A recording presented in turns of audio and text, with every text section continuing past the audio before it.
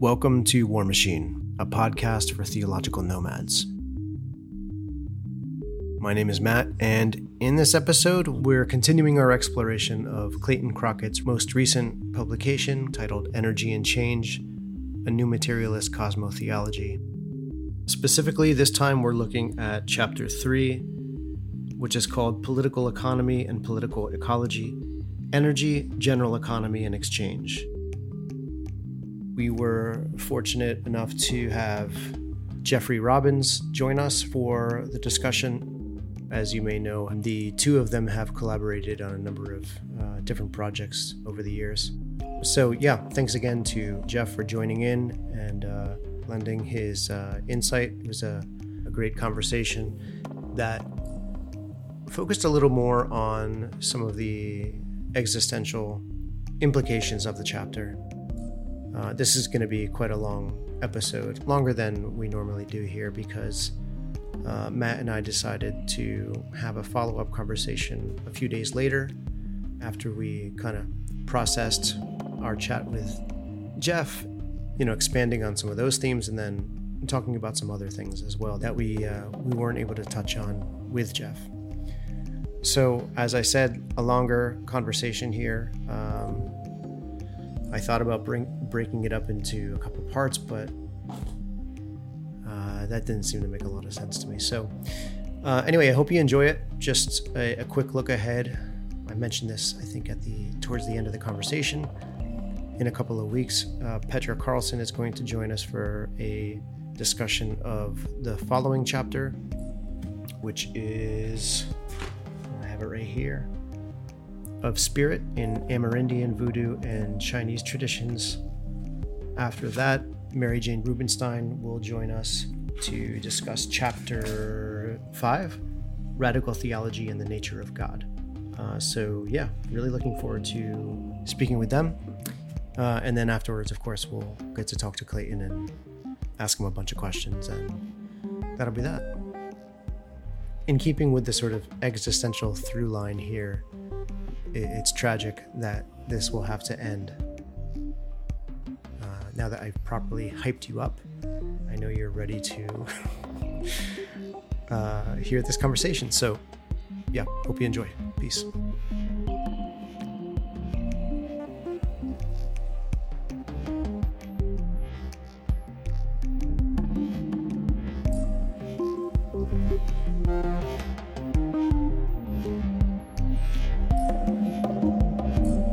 Hey, Jeff. Hey, guys. Sorry, I was in the Google Hangout for some reason. Oh, you don't want to go there. I know. That's where all the losers go. I don't know why I was there. I clicked on some link and it took me there. I might have forgotten to delete the Google Meet, so apologies if I did that. No problem. So how's it going? It's going pretty well. This is always my least favorite part of the summer, when getting back to it. I'll start coming in about back to school stuff and have to start thinking about that. But yeah. How many more weeks do you have? Still got another 2 or 3 weeks. Oh, there you go. I'm off to college too, so we're kind of consumed by that too. Whereabouts are you, Jeff? I don't think we've met before. I'm in Pennsylvania. Okay. It's close to Hershey, Pennsylvania, where they make the chocolate, or about an hour and a half east or west of Philadelphia. Okay, cool. Yeah, I'm based in the UK and right in the southwest. Place called Cork. Are you near where Chris Rodke is? Yeah, he's about an hour away in York. Okay. He used to be in Lebanon. Taught here at our college for a while, and we used to go to his church on occasion. Okay. You ever get a chance to see him preach? Yeah, a good bit. Yeah. I would have liked to check that out sometime. Yeah, I'm always amazed. I mean, because he was at a kind of a country church here with a lot of farmers. Mm-hmm. The fact that he was able to pretty consistently preach kind of death of God theology there. Yeah. It's a pretty conservative area. I was always amazed how he's able to do that. Yeah. Well, he's a skilled translator, I guess we can say. Yeah. Thanks for joining in with us. Matt and I have been meeting for, I don't know, I feel like it's been over a year, maybe even close to 2 years. We've been reading through and chatting about different books, and given our shared interest in new materialism and radical theology and a number of other things, Clayton's most recent book seemed like an obvious choice. Yep. And so we've so far gone through the introduction and the first 2 chapters. We wanted to kind of invite some people who are familiar with his work. I think there are probably a few people who are more familiar with Clayton's trajectory than you are. You guys, as I understand, kind of descendants of the Winquistian lineage. What is that all about? I've wondered about that. What is it about the Syracuse school that has shaped you to in somewhat similar ways, I think? That's a good question. I mean, I think a lot of the credit should go to Clayton. He was there before I was. He was finishing up when I started. I've told the story many times before. I mean, he was great about kind of reaching out to the younger graduate students, really trying to foster a sense of community, trying to provide whatever opportunities he could for presentations or publications, book reviews, those kinds of things. And so he was just always really intentional about that. So pretty early on, we had a good working relationship where everything he kind of threw my way, I was kind of eager to take on the challenge. And of course, there was Charles Winquist, who was there, who was, not a typical kind of mentor, I think. I mean, I think he took great pride in, first and foremost, empowering or enfranchising his students, for them to begin to ask their own questions, big questions. There was a kind of a lot of independence, a lot of room for us to kind of tackle those questions however we saw fit. And he wasn't too heavy-handed in trying to direct our research or make any kind of claims on our work. I think that independent streak from Winquist and the kind of challenge to ask big questions more than anything else kind of set the Syracuse school. Mm-hmm. The more we got into it and kind of realized its history, I think early on it kind of had established itself as one of the first PhD programs that was non-sectarian or not in any way kind of related to the church or seminary education model. And some of the professors who established the graduate department, including my father-in-law, Gabriel Vahanian, they really took great pride in being the first kind of department of religion as such that was offering PhDs. And so they had taken their kind of lead from Tillich and kind of model theology of culture and always asking the kind of critical question about what is religion rather than sort of assuming any kind of essence or kind of common starting point. That interrogative model, even if it wasn't radical theology per se, the questions were more interesting and important than the answers at any given time. That's what had the biggest impact on me. As it should be, right? Mm-hmm. Okay. I mean, do you want to say anything about this book? I mean, first of all, I should say I'm at a wedding right now. I've pulled away and I'm quite engorged with food and slightly inebriated. So I apologize for what follows. But before we get going, is there anything that you want to kind of say preliminarily about this book? I know that you've at least read it. And I know we're going to talk specifically about the third chapter on political economy and so on, which is an area that you work in as well. Just before we get going, I was going to give a sort of summary of where we've been. But yeah, if you want to say anything at the outset here. I don't think it's necessary. I mean, there's things in this chapter in particular that I'm really kind of taken by. A couple of turns of phrases that I've talked to Clayton with about whether it was intentional or not. But I think effectively crystallize a lot of the kind of critical and constructive work he's done through the years. I mean, I think this chapter has it all, or kind of models Crockett's thinking sort of better than anything else I know. So no, I'm just kind of eager to see where the conversation goes, and I'll be happy to add my thoughts as we go along. All right, awesome. Matt, anything you want to say? Just it's hilarious that you're at a wedding, and that really explains why you dress so smartly. And crucially, I didn't dress this way for you. No. With like images of people being married. I was like, what is it, like new decor for your living room? Or like... Yeah. It's a beautiful place. It's people here ridiculously wealthy. I don't know anyone here. It's a little bit disorienting, honestly. All right. So, I mean, it's a little bit daunting of a task to summarize even one of these chapters, but let me try to give a go of where we've been just to kind of set the table for what we're going to talk about today. So the book, Energy and Change, as the title suggests, this is for Crockett, I think, really two ways of talking about the same phenomenon and sort of insisting on those two terms. For me, is a bit like saying God or nature for Spinoza. They're two different ways of talking about nature of reality or being, which is, according to Crockett, energy transformation. Broadly speaking, we're located in a process-oriented philosophy, very Heraclitean vision. In fact, that's how he starts the book, I think. And then also we're working within a new materialist framework, which emphasizes the dynamism of matter, but does that in a way that sort of cuts across a lot of modern discourses, scientific, linguistic, spiritual, in a way that I think lends a sort of univocity to all of these things, where we can talk about spiritual and material processes in a single voice. And so he's putting all of this into service of examining economic, political, and ecological crises that we're facing and undergoing. I think that's the central concern here. It's a practical one, even though a lot of what we're going to read and what we do read in here is highly theoretical. In the first chapter, we explore how we thought about energy through time, starting with a sort of Aristotelian vision that subordinates movement to rest. And there's a sort of telic quality to energy. And so actuality is primary, potentiality is secondary. That gets reversed in modernity, and our various, collective dreams for mastery or stability or progress, much of which we've inherited from Christianity, gets taken up. And certain technological advancements, in particular the invention of the steam engine, is what allows us to exploit cheap energy even more efficiently. And it gives rise to the science of thermodynamics, which initially concerns itself with closed systems like the steam engine.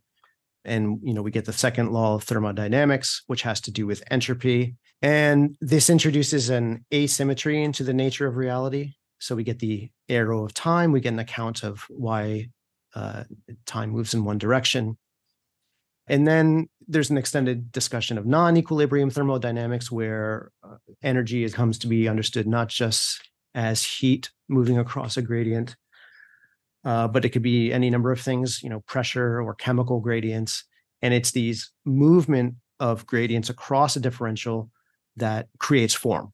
And so energy is the kind of excess of being that seeks equilibrium in the form of gradient reduction. And this is brought into proximity with Deleuze so that we come to understand this process both materially and physically or philosophically as the result of a process of differentiation, where series are brought together, and that differential in the series is what Deleuze calls intensity. Difference repeats, intensity becomes extensity, becomes recognizable as form. So anyway, it's that engagement with Deleuze, that bringing together of physics and metaphysics, that I think is the major contribution there. And so that insight about how energy tends towards gradient dissolution, the flow through a system is what organizes it. And when that becomes relatively stable, that constitutes a cycle, sort of like an energetic body, or Clayton doesn't use this language, but maybe we can say it's a body without organs. But then this gets carried forward in the next chapter on bioenergetics, where it gives a kind of complex account of the possible origins of life in a way that is really drawing a continuity between organic and inorganic matter, explaining how life is a sort of result of these thermodynamic processes described in the previous chapter. The Earth itself is a thermodynamic system, where the sun is an energy source and the space around the Earth is an energy sink. Then there's a lot of time spent around thinking about the workings of a cell, specifically the movement of protons across the cell membrane. And all of that gets folded into a conversation about evolution, which emphasizes this neo-Darwinian vision whereby epigenetic processes, which aren't very much understood, aren't completely understood, but they make possible these sudden changes in form. And one way of talking about this is punctuated equilibrium, where because of different kinds of ratcheting effects, right? Because thermodynamics processes are irreversible, there's a sort of cranking effect. And so that changes can, or novelty can occur quite suddenly. The really interesting contribution of the chapter is when he is working with Catherine Malibu and her reimagining of Darwin and Kant's transcendental to be reimagined as not some immutable condition, but like a description of the total environment as a constraint. So it's something that's both immanent to life and subject to change. And it's this kind of feedback between life and the transcendental that produces different kinds of pressures that make adaptation possible and shape life and so on. I'm not sure I explained that perfectly well, but it's quite a complex point that I think he's trying to make there. There's lots of other things that he touches on as well. The only thing I'd want to point out in a general sense is that for Crockett, there's a general refusal of any sort of teleological account and an insistence on indeterminacy. I think these are, on one hand, they're a priori commitments, I think, that Crockett is bringing in, but also he does take the time to stop and kind of support those points whenever they kind of come into play or whatever. There's a lot I've probably skipped over, but I think that is probably the best I can do in terms of an overview of what we've read so far. Good job. I like that. Yeah, me too. One thing I'd add to that, Matt, was the which I don't think is super explicit, but I feel like is there going through it, is the question of identity. Because of Deleuze's commitment to move beyond a representational logic, the question of sameness and difference is then explored through that differentiator, and that gets taken up in this idea of the challenge to a Darwinian logic because of the difficulty of determining the identity of a bacteria, which is very different to determining the identity of, say, a mammal in terms of sexual reproduction. So I think there's something that's been running through this about identity and determining identity and the extent to which that's possible, because all of this is really about a play of stability and instability, or constancy and change. Yeah, that sounds right, and certainly seems fair to me. Yeah, the only place I don't know if pushback's the right way to put it, but right at the outset, you talked about energy and change in some ways being kind of equivalent, and of course they are, but this larger kind of dynamic that Crockett traces throughout the book between the stability and instability, I think also, especially in chapter 3, highlights the ways by which sort of one can track the flow of energy and the possibility of change as in some ways kind of mutually exclusive or incompatible, or at least the appearance is that one cannot account for the other.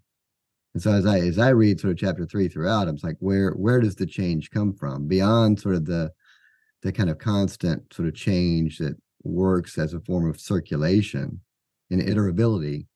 Where is the actual kind of change in terms of like novelty? How and when, where does that happen within the context of thermodynamics? So yeah, so in that sense, it's not energy and change can be sort of pitted as opposites, not energy and change, but sort of energy versus change. You could also think of that in terms of kind of energy versus life, physics versus evolution. And that's where in this chapter, when he talks about those kind of incompatibilities, he's sort of pitting one against the other.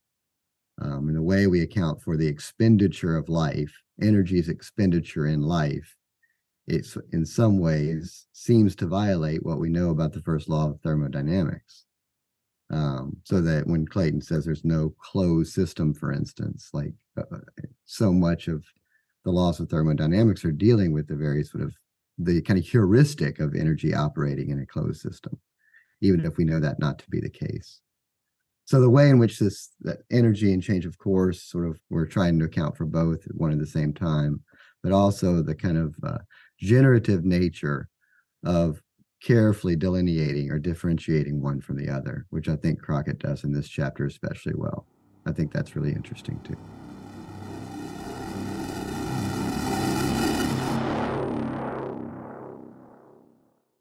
Now, is it worth us trying to sort of do a brief summary of the trajectory of this chapter 3, and then we get into some of the detail of it? Yeah, you want to give it a go? Sure.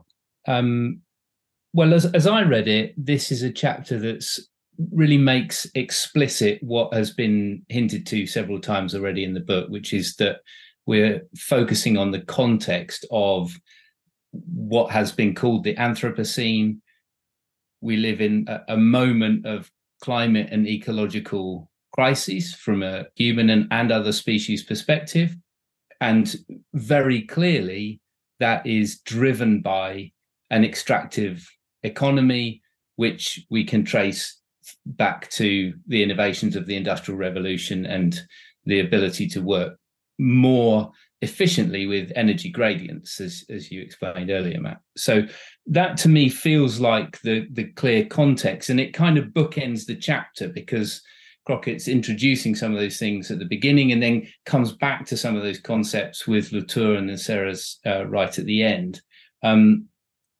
But the journey through there, to me, the things that really stood out was the idea of thinking about energy as work. And in the scientific context, often energy and work, particularly in the time of the Industrial Revolution, were kind of conflated. But really, work is just useful energy. And useful is really a matter of opinion. It depends what you're trying to achieve and from whose perspective you're looking as to whether something's useful or not. And so I read this chapter really as a kind of interrogating the question about what counts as work, or how to account for energy as something useful, and how perhaps to rethink or reimagine all that. The key thinkers in this chapter, we have Georges Bataille, the French philosopher, I suppose, but pretty interdisciplinary thinker, and his concept of a general economy as one of exchange. And general economy is really, I suppose, the way that Crockett sets this out is a response to classical and then neoclassical economics, which really restricts the ways of thinking about economics in a similar way to how scientists would sometimes restrict thinking about thermodynamics to closed systems, or energy to useful energy rather than just energy as a whole. And so what Bataille is doing is saying we need to think about the whole economy, which is really an exchange of energy. There might be smaller localized economies within that one could consider, but they have to be set in the context of a general economy. There's a discussion on money as exchange, and referencing David Graeber, that exchange is not equal to barter, and that leads into a discussion of a gift economy. He talks about Kojin Karatani, the Japanese thinker, who talks about 4 types of economy: a gift economy, economy of domination, an economy of commodity, and then a 4th type, which is kind of like how would you return to a gift economy, but requires imagining something new. And the gift economy is drawing on Mauss's anthropological work about pre-modern societies and gift-giving economies. I use the word pre-modern there. I don't think that's the right term that I'm looking for, but often like in what we might call indigenized societies, or you might have better words for me than that one. But the idea that a gift exchange is not the same as exchange under capitalism, which has a fixed value, but the gift exchange is a gift of excess, but it puts somebody else under obligation. And so thinking of a gift exchange, a gift economy as an economy of excess, is then for Bataille something that actually can be thought in erotic terms, in the sense that erotics being a going beyond an excess.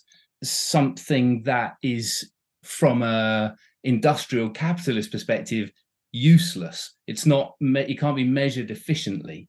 And so all of that is then kind of brought full circle to say, okay, that thinking of a general economy as one that is constantly in excess means that change and energy can also be thought as exchange and energy, but exchange not in terms of a fixed value exchange, but exchange under a gift economy of excess. And it's at that point he then comes back to Malibu and really picks up some of the themes of the previous chapter, particularly where Malibu wants to talk about the interchangeability of change and exchange, and particularly the exchange of being with a capital B and being lowercase b. And that's something that I think we'll need to tease out some more and clarify that. But it's the exchange between being and being, or these two ways of thinking about being, that resituates energy for Crockett as a form of exchange, but is something that we can think in terms of the thermodynamics we've talked about already. We can think about it in terms of life. We can think about it in terms of Heideggerian philosophy. We can think about it in terms of political economy. We can think about it in terms of ecology, because in the end, all of this is about the exchange of energy. And that is a way of thinking of a kind of, that would be a general economy, which would also be an ecology. But the purpose of it all, just to come back to what I began with, the purpose of it all for me as I read it is how to rethink the economy and the way that we think about our being in the world in the context of the Anthropocene. Yeah, and just to put an exclamation point on that, I mean, the opening section, learning how to die. I mean, I think that one of you sort of mentioned earlier how there is a practical element to this. It might be sort of lost in the weeds for some, or the highly technical language and analysis that Crockett provides along the way. But yeah, I think you're right. At the very sort of base of this is a very practical, called existential question, even learning how to die, and sort of not just as an individual, but as a civilization.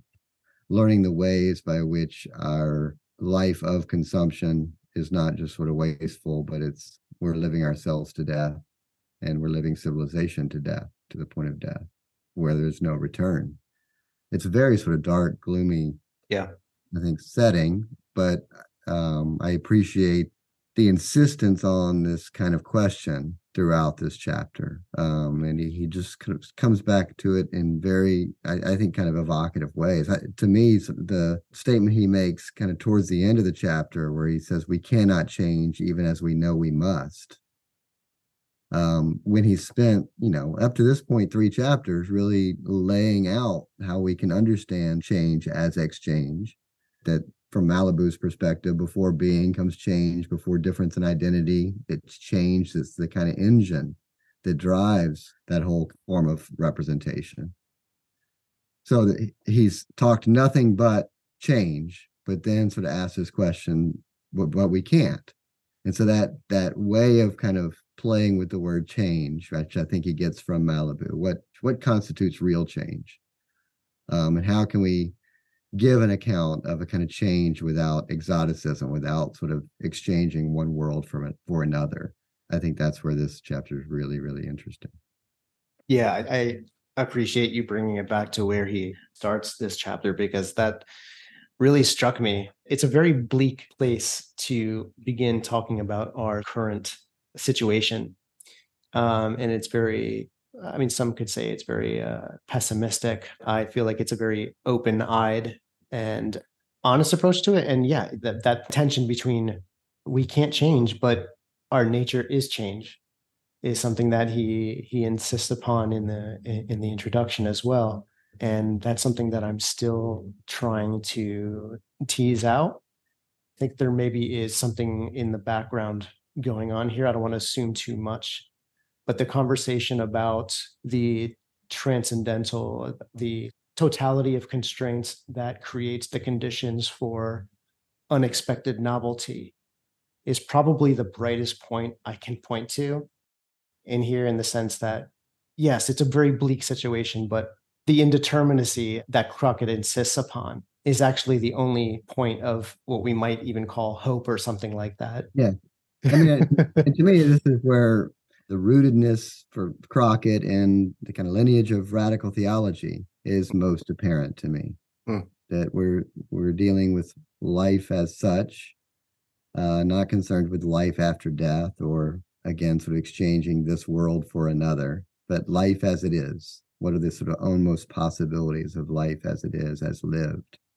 And so there's a kind of commitment to immanence, but also there's that Nietzschean sense of, if we cannot say yes to life on these terms, then that's just a form of wish fulfillment. We have to be able to say yes to life on these terms, knowing how wasteful it is, knowing how the fact we are all going to die, or we are already at the point of death, and to be honest about that. So that's where it strikes me as a kind of standard, orthodox move in radical theology that he would begin at that point. Yeah, and if I can just add on to that, I mean, I think that this isn't something that I've brought up before because I haven't felt like it was appropriate, but having you here, you can push back on this if you want. I noticed that just today, actually, when I was kind of flipping through this, that the dedication to Stephanie and to our skeletons, I owe you eternity. You know, I think there's a real confrontation for Clayton personally with finitude. And also the imagery of the, you know, I'm a graphic designer. And when the first time when I looked at this book, or the first 20 times I looked at this book, I was like, I don't like it. I don't like the design. But the more I've looked at it and the more I've read through this, I think I get it. You know, there's a very sort of traditional kind of classic death of God imagery here with the eclipse. Right. But the eclipse is somehow giving birth to something new. Yeah, it's very sort of like iconic, I guess. Yeah, or symbolic. But I mean, yeah, I get the point. Like it's astrophysics and sort of biological. I mean, yes, it evokes the image of an eclipse, but it also looks like a flower petal, right? Right. Or it is a flower petal. So I think that, again, that what he says time and again here, that incommensurability between physics and biology, between life and energy. Somehow we've got to find a way to kind of think these things together. And I do think that image on the cover captures that. Yeah. How does energy become life? I mean, these are age-old questions. Right. What do you think about that question of change, though, Jeff? Because you brought that up earlier, almost as a question for Clayton. What are you saying then about change? Like, how would we change anything? Because it seems to me that there's this, Matt, you and I talked about this in our conversation on the introduction, this question of how do we change if we can't change? I mean, other than the sort of Epicurean swerve where, you know, chance can be introduced at some statistical level of probability or improbability. I mean, what do you make of it all, Jeff? I make it that it's difficult. I think there's the same, if one traces the kind of working out of Malibu's own thinking, starting with what should we do with our brains? Early on, in talking about sort of the brain's plasticity, she talks about these three different types of change, the third being what she calls explosive change. Instead of relying there on neuroscience and the brain's plasticity, she kind of uses the play on words within the French language that kind of relate change and plasticity with explosives, right? With dynamite. And so it becomes almost like the best she can do to talk about real change is to reach for a kind of metaphor or to rely on a kind of allegorical thinking, right? A kind of coincidence of language allows her to at least sort of theorize this kind of possibility of real change as opposed to just change as exchange. I think as her work has evolved, she's given a lot more thought to change. I think the whole book on Heidegger, so changing difference, she develops a metaphysics of change beneath being even. And then I think the turn towards epigenetics from plasticity also gives her a kind of an ability to think about sort of the kind of change that really changes things, as opposed to just sort of change, which is a form of circulation alone. So I see the same kind of tension in Crockett's work. I do think that there is a consistency and integrity to his refusal to allegorize or to provide a kind of answer through kind of metaphor or coincidence of language or anything like that. I mean, philosophy is not just about learning how to die, but we are dying. We're killing ourselves. We're killing our planet. Yeah, that's where we start with. But as he says, I mean, this is where the hope comes in. We're not dead yet.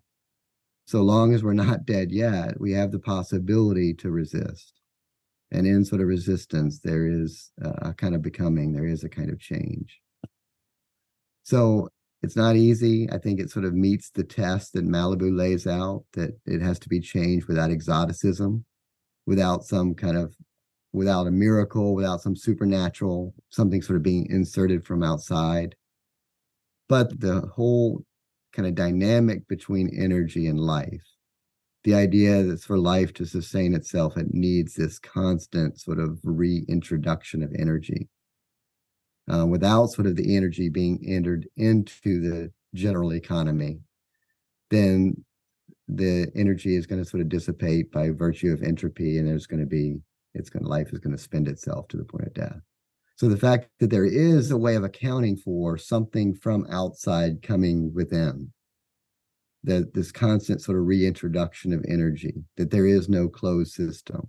What that requires is us to think about the relationality between one system and another, and the fact that there's all these different sort of gradients at work all at once. That holds out the hope that we're not sort of closed in the infinite circularity of thought and being, that there's the possibility for something new and different. I think that's where the question of agency is really interesting, because he ends the chapter talking about Latour, who really tries to sort of conceptualize this idea of a distributed agency.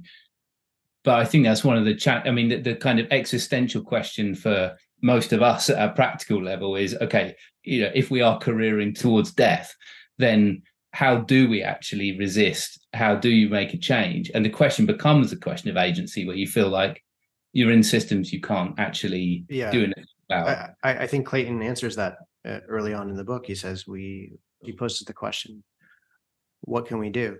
And he says, nothing. I find that to be sort of troubling and also provocative, and also to a smaller degree inspiring.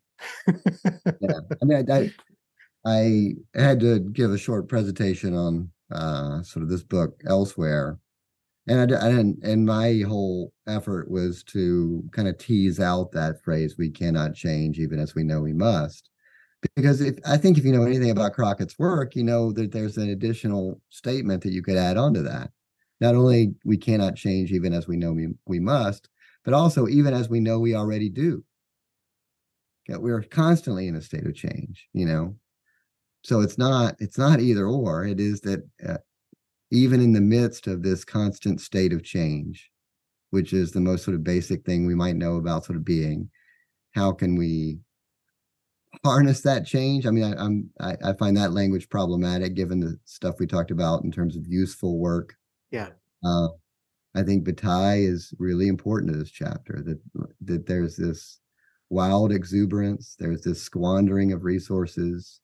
If you know the kind of trajectory of Clayton's own work in terms of his interest in energy, the first major paper he gave on this was on entropy, that this was the kind of forgotten piece of the puzzle that continental philosophy of religion or theology had thus far left unthought. So that kind of notion of sort of dissipation and squandering and excess, I think, is so important. So we haven't really talked much about this chapter. Should we talk about one of the differences he initially sets up between classical and neoclassical economics? I find it really refreshing to talk about the kind of materiality of economics in a way in which I hadn't considered before. That economic activity is always a matter of kind of energy exchange, and it's the sort of energy that's beneath it. There is a material base, even when we consider this kind of construct we call money. Beyond that, I don't have anything to add. I mean, I like the point about money. I think it's a difficult thing to talk about.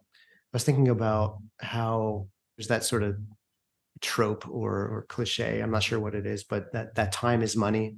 And in neoclassical economics, it's not just a trope or a cliche. It's describing the way that economists transpose and quantify material and energetic flows into discrete packets of time, I guess. We sort of hinted at this already, but the idea being that production and time are equivalences that don't need to account for entropy, don't need to count for energetic flows that make them possible. Yeah. And the mistake is the same one we've seen before. The mistake of economists is to trick themselves into thinking there is such a thing as a closed system. Right. And so long as they're able to account for it within the kind of restraints or the artificial constrictions of a closed system, that they're able to explain and predict human behavior. But what that fails to recognize is that within any and every closed system, there's always a kind of relationality with other closed systems, or even sort of a more kind of open economy. Mm-hmm. And so, yeah, I think entropy is right there. I mean, entropy is what gives us the measure of time. The measure of sort of disorganization is how we can track the measure of time. So, yeah, I think the political economists make the mistake of treating the economy as a closed system. And I think it's a monumental failure, according to Crockett. I mean, it's like it's almost an unarguable case as far as I can see. It's economists have set up structures to delimit their analysis. In a classical economic sense, we're talking about nation states and how economies are run for nation states. In the neoclassical economic model, they become deregulated and more financialized in terms of markets. But none of any of that is possible without resources which we use for energy, which are only available to us because they've metabolized the energy of the sun. And so everybody in every type of economics ignores that overwhelming reality. So it's not like economics as a discipline kind of made a small mistake. I mean, it's a fundamental error. And then the kind of disconnect between political economy and political ecology. And this is sort of the methodological point about Clayton. Even if he doesn't always fully analyze the connection or even sort of theorize the connections, at least sort of asking those questions. Like, if we're talking about political economy, shouldn't we also be talking about political ecology? And if the fundamental mistake upon which classical economics is built is the delusional pretending of it operating as a closed system, then what's the squandering? What's the excess? What's sort of outside that sort of delimitation that we have to give account for? And this is where the environmental damage and catastrophe that we all know so well now finally gets an accounting. But it's only because we've kind of forced that question. Yeah, the point about excess I find fascinating. It lends itself more to a psychoanalytic discourse or something else. But the idea that what's really produced in economics is not essentially material, or not only material, but is something more like jouissance, partaking of the excess of being. Yeah, I think it's important and really counterintuitive. From my point of view, I'm involved in green movements here in the UK. And one of the kind of core ideas is, from an economic perspective, environmental costs are those that have been, unaccounted for on the balance sheet. So the solution to that is to account for them on the balance sheet. And you can do that with various methods like carbon tax or other ways of factoring in the cost of carbon emissions into economic calculations. I mean, that might be a very pragmatic way forward, and is something that I've definitely advocated for. But I think that having read this chapter, I have to rethink that, because this critique of political economy is also, as I read it, a critique of the idea of a balance sheet. It's the critique of the idea that you could create fixed values to things, or you could think about exchange in terms of monetary equivalence. Or I'm not sure if that's right, actually, because then I think there's a rethinking of money, which isn't necessarily about equivalence. This idea of the excess is related to this idea of a gift economy, which is a completely different model, which isn't accounting for things in terms of sort of profit and loss or credit and debit in a capitalist sense. I mean, the example he gives is, the tribe that gives another tribe an excessive gift, and then the person has to receive the gift, has to smile and thank them, and is thinking inside, oh, shit, now I'm really obligated to them and I've got to go and, and it's a totally different economic model that relies on obligation and exchange as an excess. And he gets to the point of saying that the kind of archetypal or the kind of originary idea of this gift of excess is the trading of women in early agrarian societies, which become more settled, and therefore the exogamous, I'm saying that right, marriage is a way of formalizing social relations. You give your daughter away to a man to cement a marriage. It's an excessive gift because it's far too much to give. And at the same time, it's completely calculated because you need to have that series of exchange in order to create a kind of balance with people that might otherwise be your enemies. That's totally different to thinking about a carbon tax. And so I find that quite interesting as a way of, I don't quite know where that goes. Or, I mean, there are people, we talk about sharing economies now, but it all feels very low level. And I don't know how that translates to a kind of really radically different way of thinking about economics in practical terms. Yeah, and going back to the kind of first observation I made about the seeming incompatibility between energy and change, you can also think about this in terms of where the squandering happens, where the excess lies. And for Crockett, we live in a world of finite resources. Life is a momentary, complex self-organization system that relies on the flow of energy.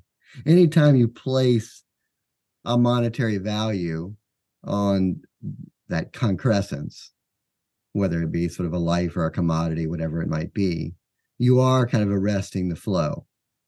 It allows for the circulation, but it also kind of interrupts the circulation. When it comes to energy, there is a superabundance of energy. But were we to spend all our energy, it would burn us to death. It would be our own death sentence, which is precisely the conundrum we're on. So because we live on a planet with concrete, finite resources, we're not in a position where we can fully exploit the superabundance of energy that we have. Every time, back to that kind of balance sheet, every time we try to sort of take those externalities and somehow factor them in, aren't we kind of making the same mistake of somehow feeling like if we can just get the balance sheet right, then somehow that's going to stop the inevitability of death, the process of death that we've sort of given birth to, Yeah, and I think that's to a large degree can give an account for the sort of almost neurotic obsession with efficiency and data collection, right? The idea is that the more data we have, then we'll be able to kind of perfect the system, that nothing will escape the ledger, I suppose. Yeah. What we're really doing is finding more complex and more clever ways of outboarding our entropy. Yeah. I mean, one new way of thinking about entropy that this chapter gives us, at least for me, is thinking about energy in economic terms as the law of diminishing returns, that there is that inevitability. Yeah, and then just sort of in socioeconomic terms, somebody mentioned Graeber earlier, and that designation of creditor and debtor, it sets up a gradient, a differential between the rich and the poor. for me, this was very eye-opening as once you understand that the differential is set up to be extractive. And there's a reason why the rich get richer and the poor get poorer. Mm-hmm. Anyway.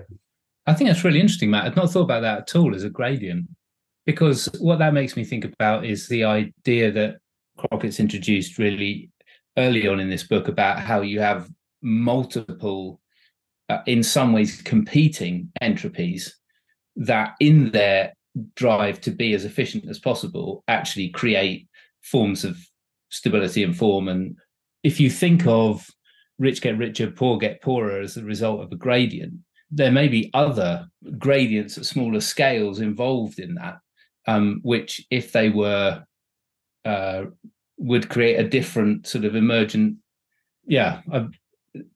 One gradient is not in isolation. It's the result, or it contributes to other gradients, which I'm just coming back to the question of how do you change anything? Yeah. Well, yeah. And I mean, since we're talking, pretty straightforwardly in economic terms, it brings to mind the idea of debt cancellation or jubilee as a sort of arbitrary intervention, but it's nonetheless a necessary one for the conservation of not energy as such, but conservation of energy in the sense that we can all continue to survive.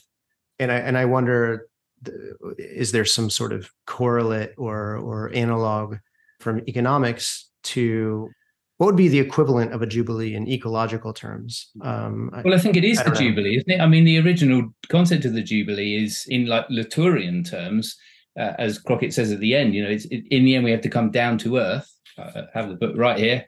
It's the terrestrial. The jubilee, the concept of the jubilee comes from letting the land go fallow, and so actually thinking terrestrially about regeneration is at the root of the concept of jubilee. So I think there's a deep historical link there. And from that book too, Down to Earth, the most sort of damning indictment in that book is the ways by which those who have the means are seeking to escape the earth, right? Or kind of wall themselves off from the devastation and degradation of the earth. And so back to the previous point you guys were making, I think sort of socioeconomically, you can sort of see the rich getting richer, poor getting poorer. We can sort of think about it in those terms, but also you can think about that in terms of to put evolution back in the mix. The way in which what we see is over time, more and more complex organisms that require a greater deal of kind of self-organization that then requires that much more energy to sustain that seemingly infinite complexity. So as life evolves, it requires more energy to sustain it. Likewise, socioeconomically, those who can are claiming sort of more and more of that energy as their own. And that's this move, whether we're going to be terrestrial, down to earth, or whether we're going to see some kind of escape hatch, right? Yeah. And that's and again, I mean, you all know this well. I mean, that's a fundamental challenge or claim of radical theology too. I mean, where do we place our ultimate value, sort of here or elsewhere? So I think this is another way of getting at that question as well. Yeah, I suppose that's an interesting question to ask from a radical theological perspective. What is the not sure exactly what the question is, but what's the sort of take on the transhumanist approach as opposed to a more, I don't know, I guess post-humanist approach? There's an important distinction there. Anyway. You mentioned earlier, Matt, when we were talking about that might relate to a question of identity. And I'd been thinking the same thing, because and I think this is how Crockett also lands this chapter, by talking about the self, thinking of economy as a gift, becomes a kind of giving of the self, but not in the sense that the self is, a very stable I to your stable thou, and I can give myself as an I, but that by the very nature of identity, it is unstable, entangled in different ways. And so this question of how to die well, and how to think about death as a kind of impending and accelerating phenomenon in this moment in history, and at the same time wanting to resist it as well as knowing that we have to embrace it. I mean, it feels very tied up in this question of, well, who's doing the dying? If I say I'm doing the dying, who am I talking about anyway? Because if I is not a stable phenomenon or a stable identity, I mean, in some ways, this is like a classic sort of New Testament. I was going to say, it sounds like you're willing to take upon the sins of the world. I mean, I think there's some of that there. Not that there's any kind of substitutionary atonement being offered, but this kind of rematerialization of the self, and where the self finds its sense of belonging. I'm more comfortable with the language of belonging and relationality than I am with identity, because I mean, still with I think, at least on my own end, I can't help sort of thinking identity without somehow becoming sort of anthropological, thinking about sort of separating the human out from nature. And I think so much of the work that Clayton is doing through this political economy and political ecology is to challenge us to put an end to any form of human exceptionalism. Of course, we're going to die. Everything that lives dies. We know that. But the ways in which we try to forestall death, or to outsource our death, or to, bring death to others and save ourselves, these are the mistakes we make. And it's because we somehow think we can excuse ourselves from the system. I blame Plato, as with all things. I think there's a very personal existential question in there, though, I've really wrestled with all the way through this book, which is, I want to affirm death as a part of life, and from multiple points of view, philosophically, biologically, spiritually, and so on. But I don't want to die. And I don't want the people I love to die, and I don't want the trees I can see out here and the other species, I don't want them to die. So on the one hand, I want to acknowledge the kind of distributed nature of my identity, or perhaps, as you say, Jeff, my belonging, and the sort of entanglements of my being and so on. But it feels like I can't get away from the psychological or psychoanalytic, in the terms you used earlier, Matt, issue that I don't want to die, I want to live. And so it then feels incredibly difficult to ever really get beyond anthropocentric way of looking at the world, because in the end it comes back to this question of, what does life mean for me, what does life mean for the people I love, and so on. And the idea of trying to transgress that and say, well, that doesn't actually matter, it feels impossible, but it also sort of feels wrong, and I think that's the conundrum that I'm wrestling with. I appreciate it. I mean I think since George Carlin, we can kind of appreciate that dynamic, right? I mean, when we were concerned about the earth coming to an end, we're not really concerned about the earth, we're concerned about human beings on earth, right? And so I think that's as inevitable as any of these other sort of dynamics we're talking about, this sort of psychodynamic of self-concern, even if it's not selfish, is natural. But to know that there is life before and after, and to know that it's because there's this superabundance to energy that's flowing through these life forms that creates life out of death, that's what's even more fundamental than my own immortality or my own limited number of days I have left.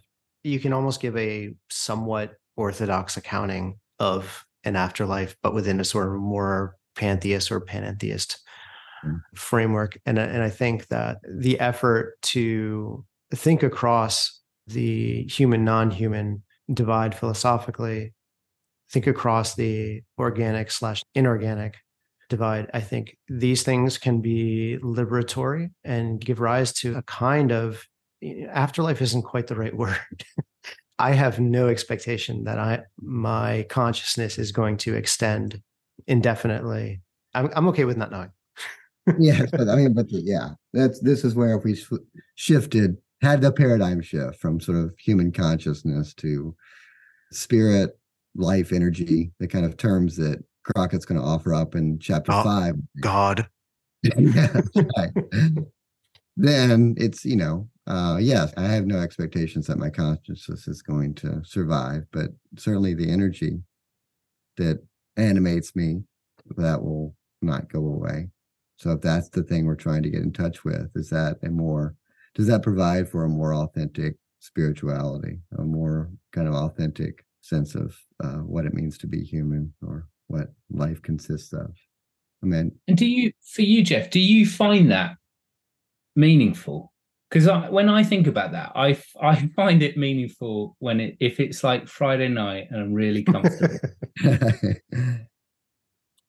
Yeah, if only because I don't know. The alternatives aren't great. Yeah. Yeah. Yeah.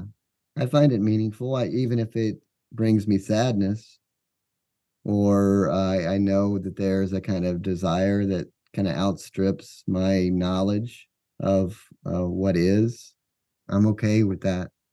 I'm more than okay. I mean, I feel like I'm reconciled to life as we know it on those terms, and that feels right. As a parent, I felt the passage of time with my children, that I never sort of knew it for myself because I was living it for myself. And like to know at that moment that I might sort of love that. Of course I do. I love that child at that moment as they are, as completely as I possibly can. And to know that that self that they are at that moment in time will be gone, that I'll have to sort of let go, otherwise I'm going to do damage to them. So that to me, temporality, finitude, the kind of passage of time, just it's a way of recognizing kairos, the kind of richness of time, and what gives sort of time meaning. One of the things that Clayton talks about, at least in the introduction, and I think he'll probably return to it at some point, is love. And you're talking about your relationship to your children, and love seems to fit into this conversation in a very ambiguous way. And I think, Matt, you were raising the question the first time we spoke about this, like, what does Clayton mean by love? Is he just kind of renaming change? Are we sort of just redefining terms? What's your take on not just love in terms of how Clayton is using it, but anything you want to offer there as a final words? Okay. I found it moving, Clayton's talk about love in this book. I know I found myself sort of asking, is this that sort of moment where he's reaching for allegory or metaphor? Has he reached his thoughts limits, and the parameters, the kind of imminent parameters that he sets for himself? And I don't think so. I mean, I think that there's a reason why he continues to call what he does sort of theology. And I think sort of part of that is that these sort of words, these terms, they can sort of be reclaimed. We can sort of shift the registers. We can change the idiomatic sort of nature of much of what we say and express. We can change how we think about money, and energy. Likewise, when it comes to love, what does it mean to sort of love with the knowledge of loss? I found that sort of existential, theological, spiritual. So I don't think it's just sort of playing with language. I think Clayton is risking a kind of theology that does not come as naturally to him because of the ways in which his mind works. But I think he's speaking to what's most true to himself at the same time.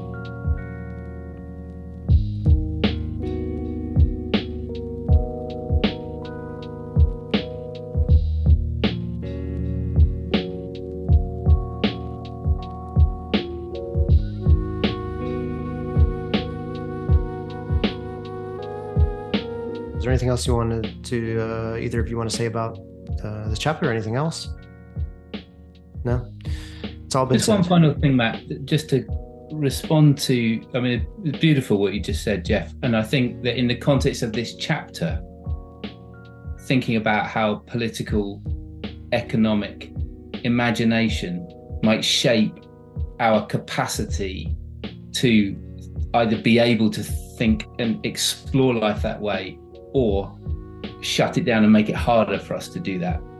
That feels like part of the point then of the wrestling, as I've heard you talk about that, which I really like. That's valuable to me. It's something for me to think a lot more on. Jeff, always a pleasure. Really appreciate you joining with us and kind of helping us think some of these ideas through. Come back anytime. Yeah, thanks for inviting me into the conversation, and thanks for what you're doing. Awesome. I gotta get back. I gotta get back to my wedding and make a fool of myself on the dance floor. So all right, have fun.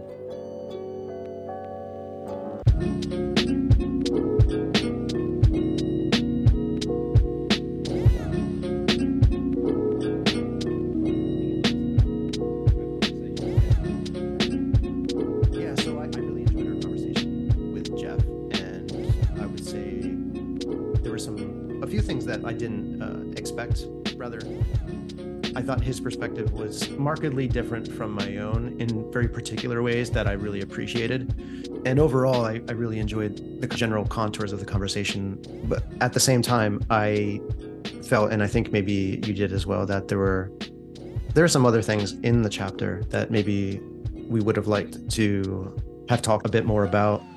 Although I think we did in very sort of broad strokes, did all right giving a sense for what the chapter is about. I think there are some particular arguments and engagements with thinkers that, I don't know, I wanted to draw out a little bit more, frankly, for my own benefit.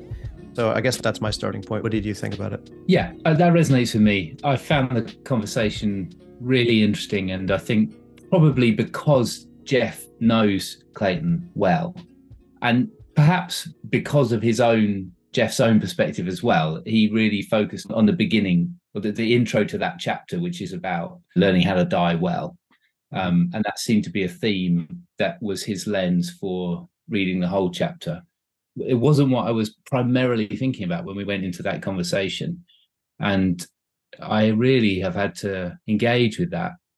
It's interesting for me because I've been writing about alchemy. I sent you that. Oh, you published it, didn't you? The audio of that conference paper I gave last year. So I've been writing that up for a journal article. I've been writing about my arguments on alchemy, about how to live and how to die. I felt in that conversation with Jeff, it just made me encounter that in a deeper way. So it was quite unexpected, and I've had to reflect a lot on it. When you feel like you've been thinking about something and you realize you haven't really been thinking about it. It was one of those. I need to think about it more. But yeah, I agree. We had a good overview of the concepts, but I think as a result of majoring on that question of how to die, we sort of didn't get into some of the detail of some of the thinkers that Crockett's working with in the way that we had in previous chapters. So I do feel like we maybe missed that a bit. Yeah. The thing you were just saying about alchemy just now, I was hoping to read the whole chapter this morning, but I didn't have time to. But I did kind of skim through and looked at my notes and things I've highlighted. And there was one bit here. I'm not sure this is necessarily the best place to start, but since you mentioned alchemy, on 151, third paragraph down, the entropy law is how we measure and understand change. Change involves the binding and using up of free energy, and this is an irrevocable process. At the same time, this very binding also produces the emergence of novelty by combination. So, I mean, those are all ideas that we've touched on before, but it was, I suppose, just a particular way that he chose to phrase that, using the language of binding and how that process of binding produces the emergence of novelty by combination. That's very resonant with a kind of magical discourse, which is, in a very ancient sense, concerned with binding and loosening. And I think those terms still inform my thinking around metaphysics, I suppose. Yeah, it's interesting. I also had that same quote highlighted. And for the same reason, I thought the idea of binding was interesting. I hadn't thought of that in terms of magical discourse, though. I think that the question of alchemy is shaped by this quest for permanence, for gold. Yeah. Gold is the symbol of the metal that just endures. Immutability. Right. And I think that in the context of a discussion about change and stability, or But in the context of constant change, some things stay the same. And how is that permanence achieved and maintained? And what does it mean to want to maintain it, to want to conserve form and structure? And I find it really interesting, the idea in alchemy that powerful princes use their influence to try and develop these elixirs or find the gold that's going to give them eternal life. And then at the same time, the quest for gold has a political power that can be seen as needing to insist on life in the face of death. Right. And both of those feel like things that we could intuitively understand as everyday aspects of our contemporary economy, if we're thinking in terms of political economy. Absolutely. Because, so Elon Musk, or Jeff Bezos, whoever, the constant quest for eternal life, you feel like, guys, it's time to die. But millions of people living in slums on the fringes of urban centers in ruined economies, there's an insistence on wanting to live that feels like it has a totally different quality to it ethically. So the question, is it time to live or time to die, feels like a very deep spiritual question, and how to navigate asking and answering that question is really challenging. I think the thing that Jeff Robbins said that really got to me was when he was talking about his kids and how you have this deep relationship with your kids, but it's in that moment that you're relating to them, and then they're going to change. And so you have to be able to allow that experience you have with a child, in some sense, to die. You have to leave it behind and grieve it in order to allow them to grow and change and become a new version of themselves that you then learn to relate to in a different way. And that, without the death in life, you actually kill the thing you want to save, Yeah, absolutely. And I mean, I guess another name for that is, to pick up on another theme that's come up now and again, is love. Yeah. And I realized, Matt, because I thought that, and I realized you were right. In our first introduction, I challenged you that I was trying to claim that love was an inappropriate renaming of something that should be more open about its destructive nature. But I think that I came to realize in my reflections that love in that sense does have to allow destruction, because you have to allow something to die in order for the thing you love to be able to live. Yeah, which, lends a sort of tragic quality to life in a sort of Nietzschean sense, which I guess is like kind of the spirit that we were picking up on in our conversation with Jeff. The other thing that you made me think of just now when talking about alchemy as the quest for gold, as, in part an economic question or project, I think there's an important sense in which, you mentioned Musk and I forget who the other one was, but I think there's a strong technological overlay as well that lines up with, or is analogous to, this question of binding and loosening, right? The magical question is at the same time for me a technological question. Those to me are very much two ways of, at least in a circumscribed sense, two ways of talking about the same thing or something very similar. But that's a little bit outside of the margins of the text here. Yeah, it is. Yeah. Which, is sometimes for me is like, where the fun happens. But I think I want to, coming back to the text, picking up with Malibu as a starting point to circle back to some of the different things that maybe we missed. Top of 175, he says, at the heart of being itself lies this notion of exchange. Exchange is the essence of being. And then on the following page, this metabolic holding together is energy, which is also a plastic phenomenal crossing of things. Energy is not some immaterial force disconnected from material form. Energy takes form in and as change, as exchange. Energy withholds itself as energy in the form of matter, but it does not exempt itself from change because energy is change, and change is always exchange. So he's kind of just, recapitulating the same point there. I feel like when Crockett repeats himself, he's doing so for a reason. He really wants to sort of emphasize this larger metaphysical vision for us so that we can understand what is happening ontologically as completely correlative to the point he's making in this chapter about economy and ecology through his engagement with Bataille. Yeah, I mean, I think that one of the challenges that I've had with this chapter is I don't really understand Malibu's reading of Heidegger, this idea of the exchange of being, capital B, being lowercase b.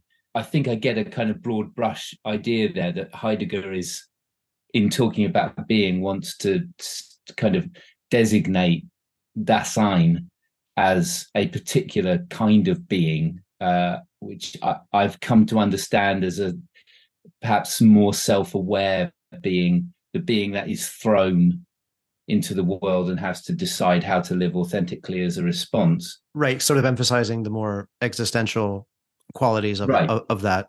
Yeah. And that in thinking about being as a broader concept, even, there's some sort of exchange between that existential being in the world and being as a form of existence. But in my understanding is that for Heidegger, existence is something that's always becoming rather than something that just is. That's where I feel like I always struggle with Heidegger, because I feel like I just don't really know my way around his work enough. I have a question, I think, which is Malibu saying anything more than being in the world in the existential sense of being thrown and having to live authentically is not disconnected from the broader being of... I think that's exactly right. Clayton does, as I recall, I think I saw it this morning as I was flipping through, there's a section where he talks about the relation of being, capital B, and beings as asymmetrical. Yeah. The point of that asymmetry is one that I think he's trying to make on purely material grounds, on philosophical grounds, on existential grounds, and on, in terms of a general economy, vis-a-vis Bataille. So that all of these things can be thought together as, okay, that's really good. As asymmetrical, as irreversible. And I think that's why perhaps he begins with that sort of gloomy, I suppose, vision that he actually returns to later on briefly. Let me see if I can find it. Oh yeah, I wrote a sad face in the margins. On the bottom of 172, he writes, "Our world is post-sustainable because we cannot simply manage or sustain our energy usage and consumption on an Anthropocenic planet. At the same time, the rapid decline of inert energy reserves is thus, paradoxically, a world full of expendable energy. We will need to find ways to indulge in excessive practices of giving and reciprocity with the planet and with each other, even as these processes lead us to our doom." I think at this point, having read enough of this, I feel pretty confident that Clayton's view here is that given the irrevocable nature of entropy, given the general situation of scarcity, which is to say limited resources, that there's really no way out of this. And so what he's offering is, it's less an intervention and more an invitation to think along with him on this. I mean, he does say, we've touched on it just a couple of times, what can we do? Nothing. So there's a sort of reconciliatory aspect to what's going on here, but there's also, let's imagine what comes next. And I think he gets into this in the later sections of the chapter, talking about post-sustainability and what that would look like. Again, drawing upon Malibu, the idea that it will only be possible for us to reimagine a future for us in a post-capitalist situation. So that's kind of like the litmus test or benchmark for where are we at in this process. I think it's a sort of kind of taking a pulse of where our imagination is, and also trying to push that imagination in a direction that I guess he thinks it ought to go, because the trying to avoid what's coming is not productive. Yeah. Yeah. I think that's really interesting, Matt, because you've joined up a few things there that I think is definitely very valuable for me in terms of my trying to process this chapter. You know, you used the word gloomy earlier, and I think that is one very legitimate way to talk about this. Death involves grief, involves gloom. Loss, yeah. But I think in terms of what we were saying earlier about death being absolutely integral to life, and that's been the thing that has really been on my mind since we spoke to Jeff. It's the kind of organic nature of death and life, which is a process of energy and change. And so, how you express the kind of tone of what Crockett's trying to do, this kind of, we can't get out of it. The goal is not to be sustainable. If sustaining the thing that's killing us, why would you sustain the thing that's killing us? And these things are way outside our control. So stop trying to solve the problem that is unsolvable. But at the same time, acknowledging that something is gone or is dying, or we can't go back to something, or that's going to involve loss and grief and in some level of pain, but it's not actually necessarily the end, capital T, capital E, as if from that there's no beginnings or life or growth or growth in other ways. So I do think that makes this chapter quite tricky.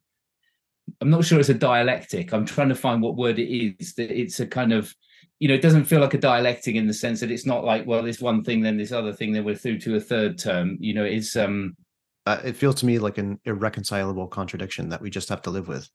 Yeah, or a sort of circular process of going back to alchemy. I was writing about I can never say it. Ouroboros. Yeah, the snake eating its own tail. The idea that something circular is not simply a circle. It requires the metabolization of its own death. And so it's only in this sense that we now have this excess of energy. We dug up all this inert energy, burned it into living energy. We now have an excess of energy.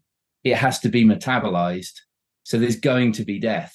So the question is then, what happens and how will we respond to that?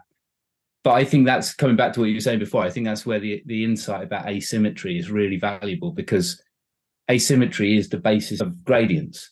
And this book has been a book about the kind of incessant force of gradient reduction is what creates form as well as destroys form.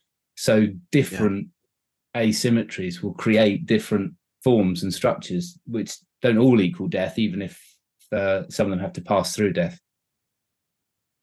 Yeah, there's a sort of trajectory of possible resurrection, right? I think that's what he's getting to at the end. I mean, he doesn't use the term, but talking about what a post-sustainable future would need to entail. I mean, he really draws heavily on Haraway and Latour and their sort of post-humanist work.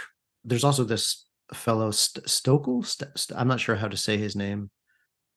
Yeah, Stokel, I think. Yeah, I have that same quote highlighted. Yeah, or her name. I'm not familiar at all with this person, but Stokel writes, if there is to be a post-sustainable world, it will open itself as the after effect of gleaning, of the charged object, the charged body, the collision of past and future in and through death.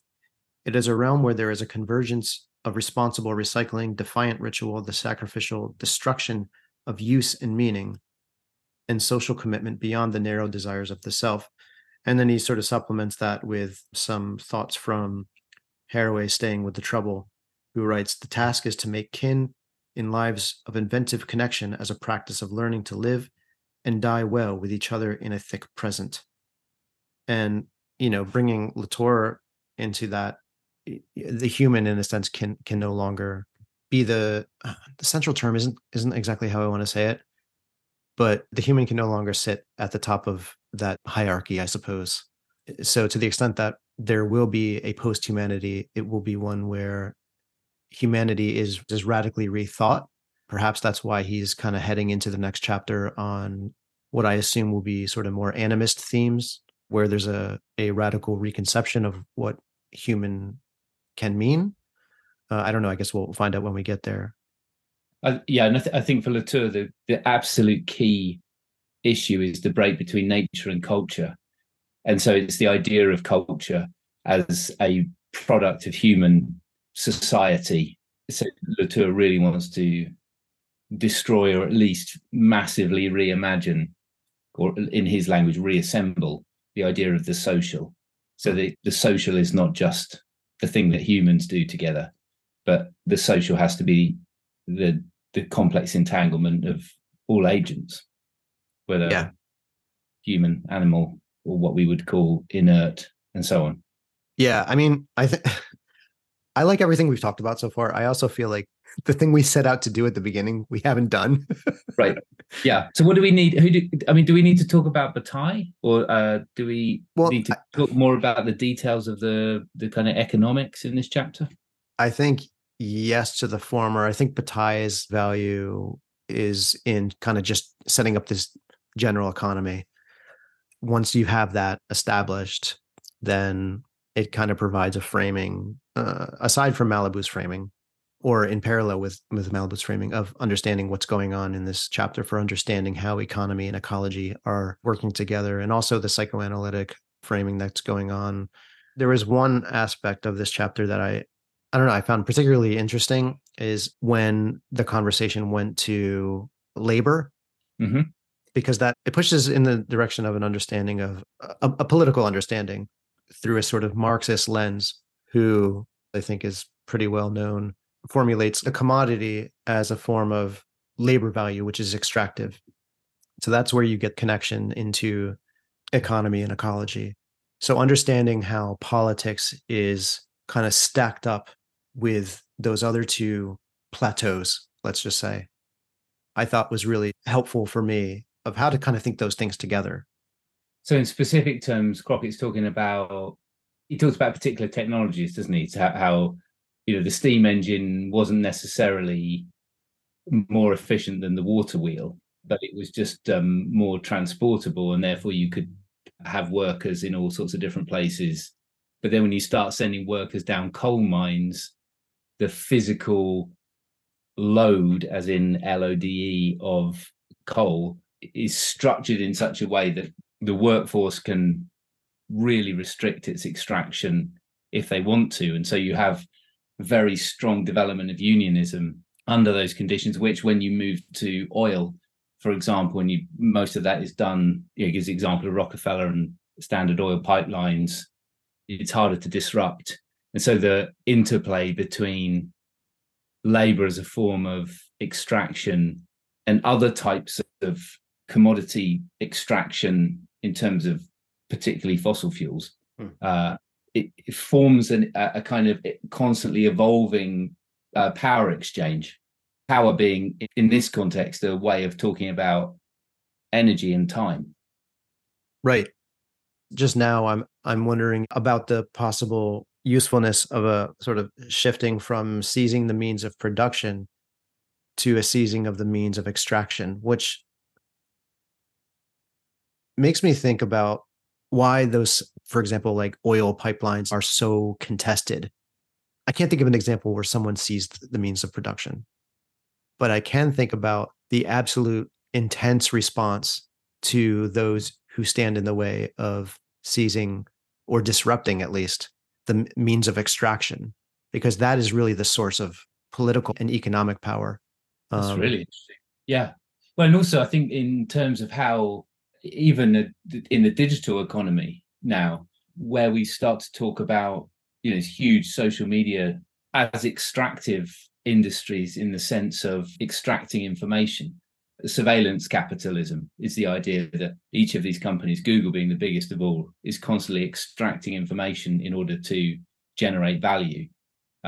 This is just off the top of my head, so this is not a fully thought through thought, but I think that the idea of the nature of the extractive industries around oil pipelines that we still have, the extraction of value in a capitalist society through the constant accumulation of data, and the kind of the energy required to sustain those data. I mean, literally the material energy required to sustain those data flows, but also the energy that does or doesn't generate within the human population to a part of the economy that is still based on the extraction of fossil fuels. It feels like it's quite an interesting interplay of... It's a little bit circular, isn't it? Right? Because the source of energy, which is still fundamentally material and based on fossil fuel economy, but now it's sort of turned back in on itself. And I think this is one of the points that he makes in here, and that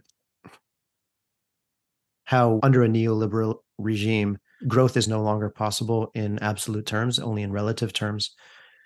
And so new sources of energy, I think in economic terms, these are called human futures, something like that. we found a new way to extract not just labor, but to extract value from personal data, and the sorcerers of capitalist marketing are put to work along with the algorithms and so on. And because we've hit real limits to growth in sort of planetary terms, there's really nowhere for that extractive process to turn except back on itself, which is kind of, I guess, where we are. Yeah. And increasingly, large scale studies are showing stronger and stronger correlations between social media use and poor mental health, social media use and political fragmentation, because we're constantly required to contribute activity in order to have information extracted that allows for a kind of profiteering. I think that exploring that in terms of the question of energy, I mean, I get the impression we're going to go on to talk about energy in more spiritual terms, although spiritual in a more sort of holistic, integrated kind of way. But it feels like from an economic perspective, like historically, the oppression of the workers is energy sapping. Right. But it feels like the language of the workers is very relevant to certain sections of the population. It doesn't feel so relevant to large other sections of the population, because we're not under that same kind of industrial capitalism anymore. We're now under much more of a kind of post-industrial capitalism. There's a sort of digital proletariat or something like this. Right. One of the things that I kept thinking about, especially kind of picking up on what Jeff was talking about, he kind of pushed back a little bit where I was putting forward energy and change as, I guess, two sides of the same coin. He was pushing in a direction that was more, I think he said they're kind of opposite. I was really thinking about that more, especially in terms of that little Whiteheadian quip that all life is theft. And also Clayton begins this chapter with that little anecdote about how when Socrates is, before he eats the hemlock, is saying, don't cry for me, I'm about to be cured of death, aka life. So we're back into this sort of indeterminate zone. I think I have a problem with thinking about, so I'm of two minds over this. On one hand, I think that's absolutely true, given everything that we've talked about. Life, in a sense, is theft. It requires sort of a sapping or a rechanneling of energetic flows. You're right. It's taking energy from one section, it's putting it into individual uses. And it's that individuation that characterizes life. Another way of saying that is like not individuation, but privation. Life is essentially privative, right? The separation of being lowercase b from being capital B is privative, extractive. And so life itself, life as such, is in sort of orthodox theological terms, which is sin. Life itself is sin because it's privative. At least that's one of the major ways that I've understood sin. Other ways of like missing the mark or whatever, that's more like moralistic or sort of performative, But in a sort of at the most fundamental ontological level, life is theft, life is sin. I don't know what to do with that, because we want more life. We want life to continue. This is why I circle back all the time to orthodox readings of things, because I think oftentimes those readings are right just for the wrong reasons. I think there's an alternate accounting of original sin that we can talk about, right? Just the fact that we're fucking here. And this is where we get the nature culture thing and all that sort of stuff, right? Because what would it mean to sort of completely efface the nature culture distinction? In a sense, it would be to efface the subject object distinction. In a sense, it would be to efface consciousness, which is an outgrowth or an emergent property, however you want to think about that, of life. I don't know what to do with all of this, frankly. Yeah, I think that's brilliant, Matt. And it really, I hadn't thought about any of that in relation to this chapter, but that definitely resonates with other things that I've thought about in previous context. Thinking of it in economic context, globalization brings with it this sense of everyone is all part of a one. And this very strong pushback that we're experiencing all over the world against globalization is the insistence on the many, the plural, and not the all the plurals can live within the one, but the plural that is separate against. And Latour, I think, is really interesting in this context, because Latour's theology, as I understand it, can be thought as the need for any collective. And for Latour, a collective is not just humans, it's all sorts of objects and animals and whatever. But each collective must say by which authority they are convoked. By whom are you called? Around whom do you gather? Don't just say we're here under the principles of nature as if there's some kind of abstract law that just exists that everything can function according to. Like, say who calls you. If you deny climate change, say who calls you. If you are advocating measures to counter it, say who calls you, and around who do you gather, so that politics and theology can be thought together, but not as creating a one, but allowing for many, not as a nice kind of global community, but in order to prevent war, because otherwise we're going to kill each other. So the only way to not kill each other is to acknowledge these fundamental differences and to sue for peace and to start an actual negotiation that allows for difference. And I think that the idea that life is sin is brilliant. I've never heard that phrase before, but the immediate thing I think of when you describe that is that the alternative is heat death. You know, if we're going to have everything the same, if everything's going to be shared equally, right, all the energy is shared across all of the particles through all the fields or whatever. Right. We've got the final equilibrium of you want true equality? Here it is. yeah. That's just the end. That is capital T, capital E, the end. Yeah. So in order for there to be anything other than that, there has to be some kind of theft in that language you've used, which I think is brilliant. And I've become very slowly over several years persuaded by Latour that there is no one, there is no whole, there is no global, other than when we say by whom we are convoked, and we allow for the possibility that we have enemies. And then on that basis, we can negotiate for peace. Yeah, that's really interesting. I mean, I still kind of resonate with different kinds of monism, but I'm also sort of less sure that that's just not something that's sort of like a heuristic. I just put that out there to say I find a monistic metaphysical framing a good starting point that allows for any number of discussions about plurality or multiplicity. You're absolutely right. There may not be a one. To the extent that there's a totality, it's certainly one that we cannot get our hands around. I remember talking to Mary Jane Rubenstein a while back about this. She's like, I don't know. Maybe everything's one. Maybe it's 3. Maybe it's 17. I don't know. She's such a fantastic meta thinker. But for the rest of us, or for folks like me, I'm just like, let's just go with the one. And then, I can work with that. If reality's 3 or 17, what does that even mean? I don't know. I can't do anything with it. Sure. And I mean, I think it's interesting in the context of the conversation about Malibu and being, isn't it? Like the exchange between being capital B and being lowercase b, like are we assuming that there is one being to substrate them all?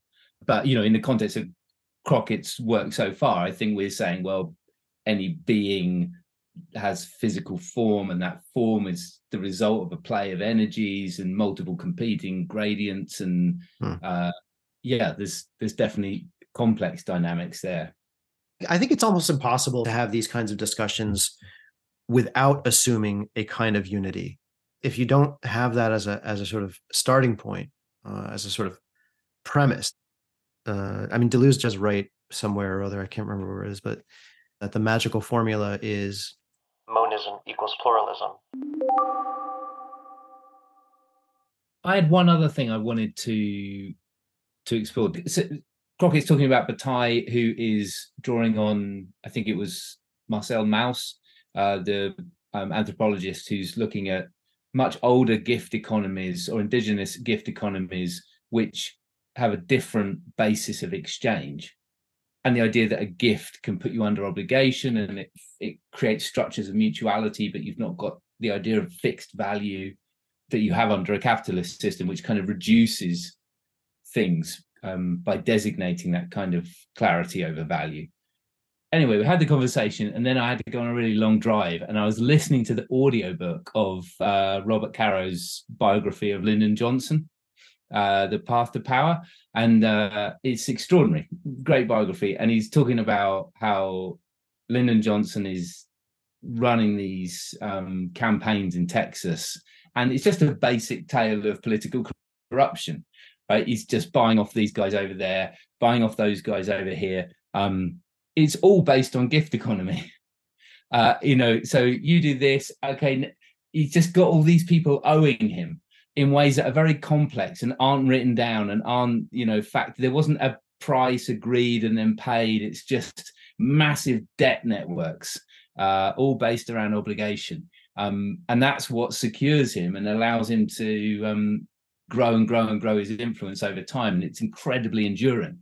And what it made me think about was there's a reason that European societies left gift economies behind. And I'm not saying that I think that eradicates the argument by any stretch. But I think that there's complexity to the idea of talking about gift economies. And the problem of the example of Lyndon Johnson, it seems to me, is the power dynamics involved. So it's the concentration of power systematically in certain structures where certain people have access to those structures and the vast majority of people don't, that allows people with access to those structures to cultivate networks of debt obligation that then allow them to consolidate power and bring more people into that kind of web. It's the mafia operation, right? That's the kind of iconic way of doing that. The ultimate gift economy gone wrong. So I just thought it required a bit more critical thought about, because it didn't seem to me to be a lot of critical engagement in this chapter with the risks of a gift economy. And I understand the idea about the kind of a future economy has to deal with excess. It's not like I would just rather it did in a kind of utopian sense. It's a material argument based on the excessive energy now let loose from an extractive capitalism. So that's the situation we find ourselves in. And now we have to work out how to deal with that. And so that excess leads to thinking about gift giving and the kind of excessive nature of gift giving. But yeah, I just wanted to bring in that kind of, well, I'm not sure it's quite a qualification. I think it's just a question of what would it mean in practice, really? How would an economy that tries to think about gift or tries to return to gift in Karatani's terms, that tries to break the exploitation, that tries to break the commodification and return to some kind of gift economy, but in a new way, appreciating we can't actually just return. Right. How would we do that in a way that didn't perpetuate many of the problems that we've talked about in terms of exploitation of people and so on? Yeah, I think that's the question, or one of the questions. Clayton doesn't necessarily directly address, although he does sort of draw out that question. But I sort of understood what Crockett was saying as not necessarily advocating for a gift economy or a return to a gift economy. I think in part what he was doing was trying to draw a continuity between a gift economy and modern forms of quantifying debt and so on, and that essentially a gift economy is a debt economy, just arranged differently and less quantified. I think he's trying to problematize the entire idea of an economy on the terms that we've so far understood it. And that, again, pointing towards whatever comes next, we're going to have to think of something completely fucking different. And I think in that quote that I read out before from that guy, what the fuck is his name? There's that one line in there that for me gets to that. It's a realm where there is a convergence of responsible recycling, defiant ritual, and the sacrificial destruction of use and meaning. Part of the discussion in this chapter is the idea of meaning and desire as it relates to economy and our relation to things and the sort of excess of being that affords us, we have to destroy our notions of use and meaning. I don't know what that entails or what that's supposed to look like, but I guess in that sense, I understand that there is a sort of apocalyptic necessity to this destruction if we're going to sort of move forward into some not sustainable, right? Because we're giving up on the dream of sustainability. We're giving up on the dream that we can live in complete equilibrium. So it's going to require a radical reconception of how we relate to energy or energy use, to material. It's going to require a complete revolution in the sort of apocalyptic sense, right? Yeah. So that makes me think of the bit near the end of the chapter where Crockett's talking about Latour, and you used the phrase earlier, which I thought was brilliant, about seizing the means of production, but seizing the means of extraction. And there's a different term that relates to production here, which is we need to shift our analyses from a system of production to a system of engendering. I didn't quite understand that. What is he getting at with that? I don't fully understand that yet, because that was the last book I think he wrote before he died. And he wrote like a follow-up thing on engendering that I've not read yet. But what Crockett's writing here is, so what he writes after that phrase, which is where the link comes, is this shift is similar to Karatani's shift of historical analysis from a system of production to a system of exchange. So that references this idea that Karatani has these four types of economy: the early gift economy, and then you end up with an economy of domination, then an economy of commodification, and the fourth type is trying to get back to some kind of gift economy because it wants to think in terms of exchange.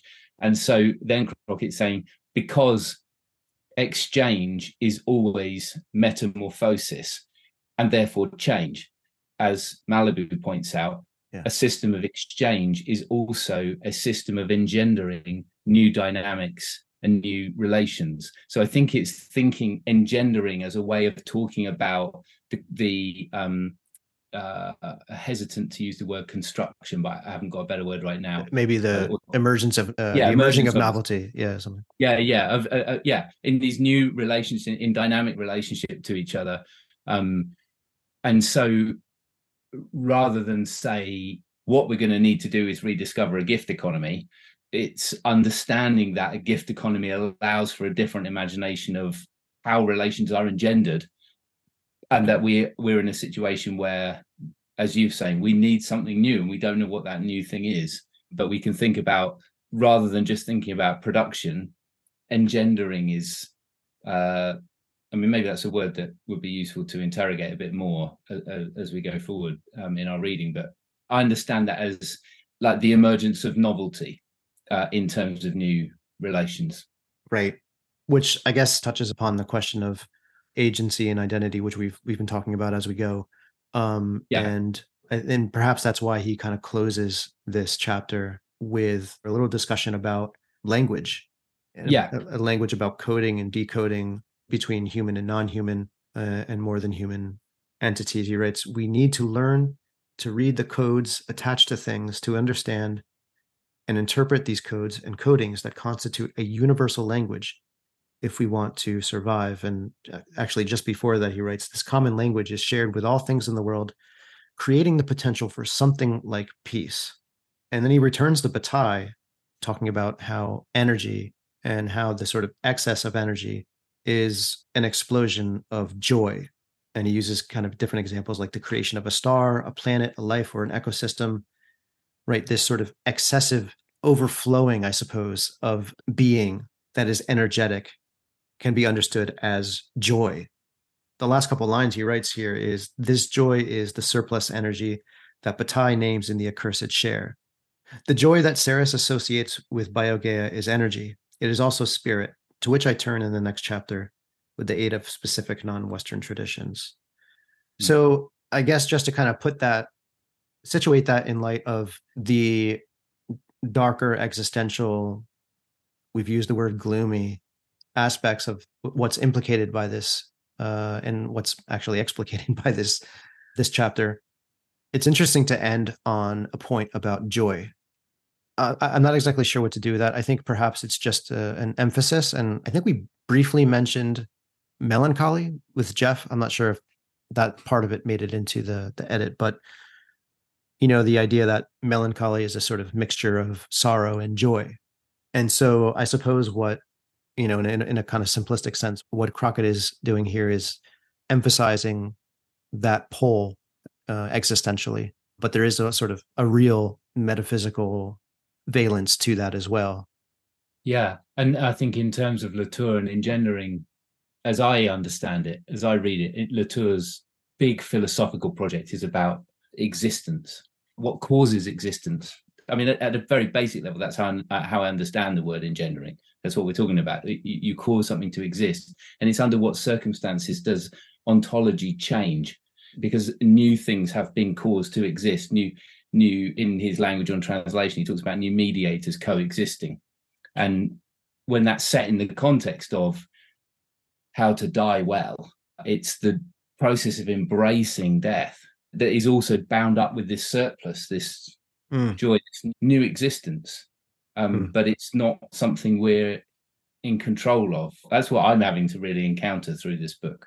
I mean, you've been pushing it right from the start, and I feel like I have to admit I've been slow. I've been slow to let go of my solutionism because I want to solve the problem. It's the embrace of I'm not in control of what's happening, but I can embrace that death occurs in life and that life emerges from death. A new existence happens, and there's a joy in that. There's something like absolutely terrifying and sublime and and beautiful about it. Yeah, it is beautiful. Yeah. Should we stop there? I feel like we've accomplished what we wanted to accomplish. And I mean, at this point, the episode's going to be like 2.5 hours. Yeah. It's been good chats though, Matt. I mean, on a personal level, this has been, and actually having the conversation and coming back to it is, it's been great. Yeah. I mean, it'll be interesting because we're talking to Petra in a couple of weeks about the next chapter. And then Mary Jane after that at some point, and then Clayton. I think we're going to have a lot to ask Clayton about when we finally do talk to him. We're going to have to book out like a 4-hour slot to get through all our questions. Yeah. Well, yeah. So I typically will block out like 90 minutes because you can usually get what you need to get done in a 90-minute conversation. But yeah, I might block out like 2.5 hours with him or something like that. Yeah. If he's up for it. I mean, it's hard to know because we might end up zeroing in on some things, and that they end up being the nub questions. And that's true. Yeah, that's true. Interesting to know what he if he's okay to listen to all these episodes, what he makes of them all. All right, man. Well, listen, I'm gonna go feed my child and do life. Right on. Good talking. You too. Talk to you later. Bye.